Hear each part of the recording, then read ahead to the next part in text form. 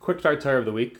This week's Parsha, Parshas Vayetze, starts off with Yakov leaving his parents and heading to Haran.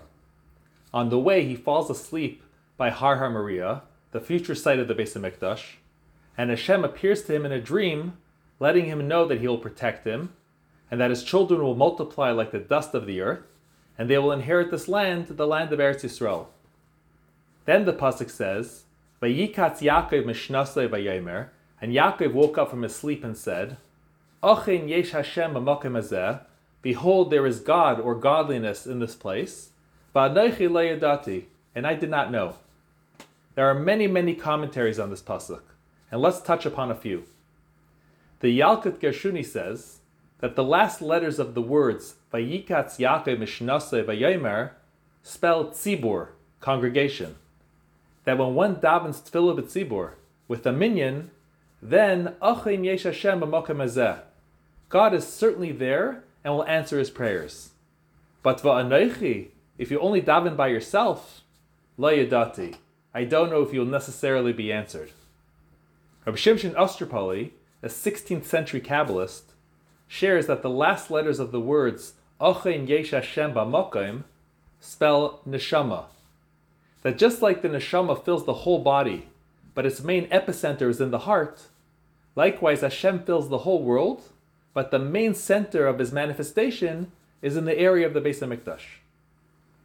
The Rebbe asks that in general, Hashem could have given Yakov this prophecy when he was learning for 14 years in Yeshiva Shem Ve'ever, or while he was working later in the fields as a shepherd.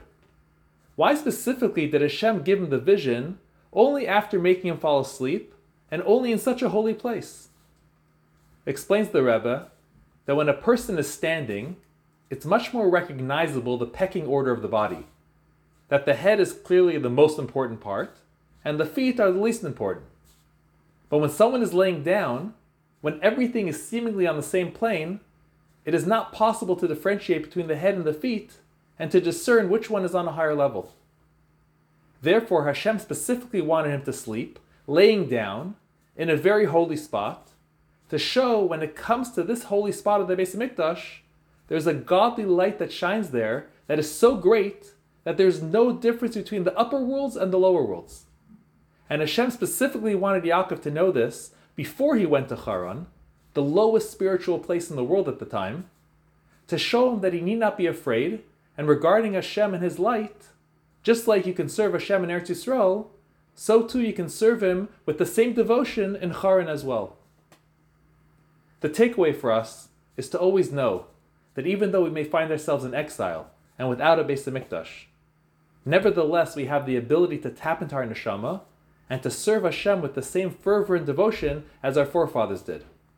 We just need to remind ourselves that Hashem does not change, and the same Hashem that was in the Beis HaMikdash is still with us here in exile. And if we do that, then surely Hashem will reveal to us the third Beis HaMikdash speedily. Amen. Have a good Shabbos.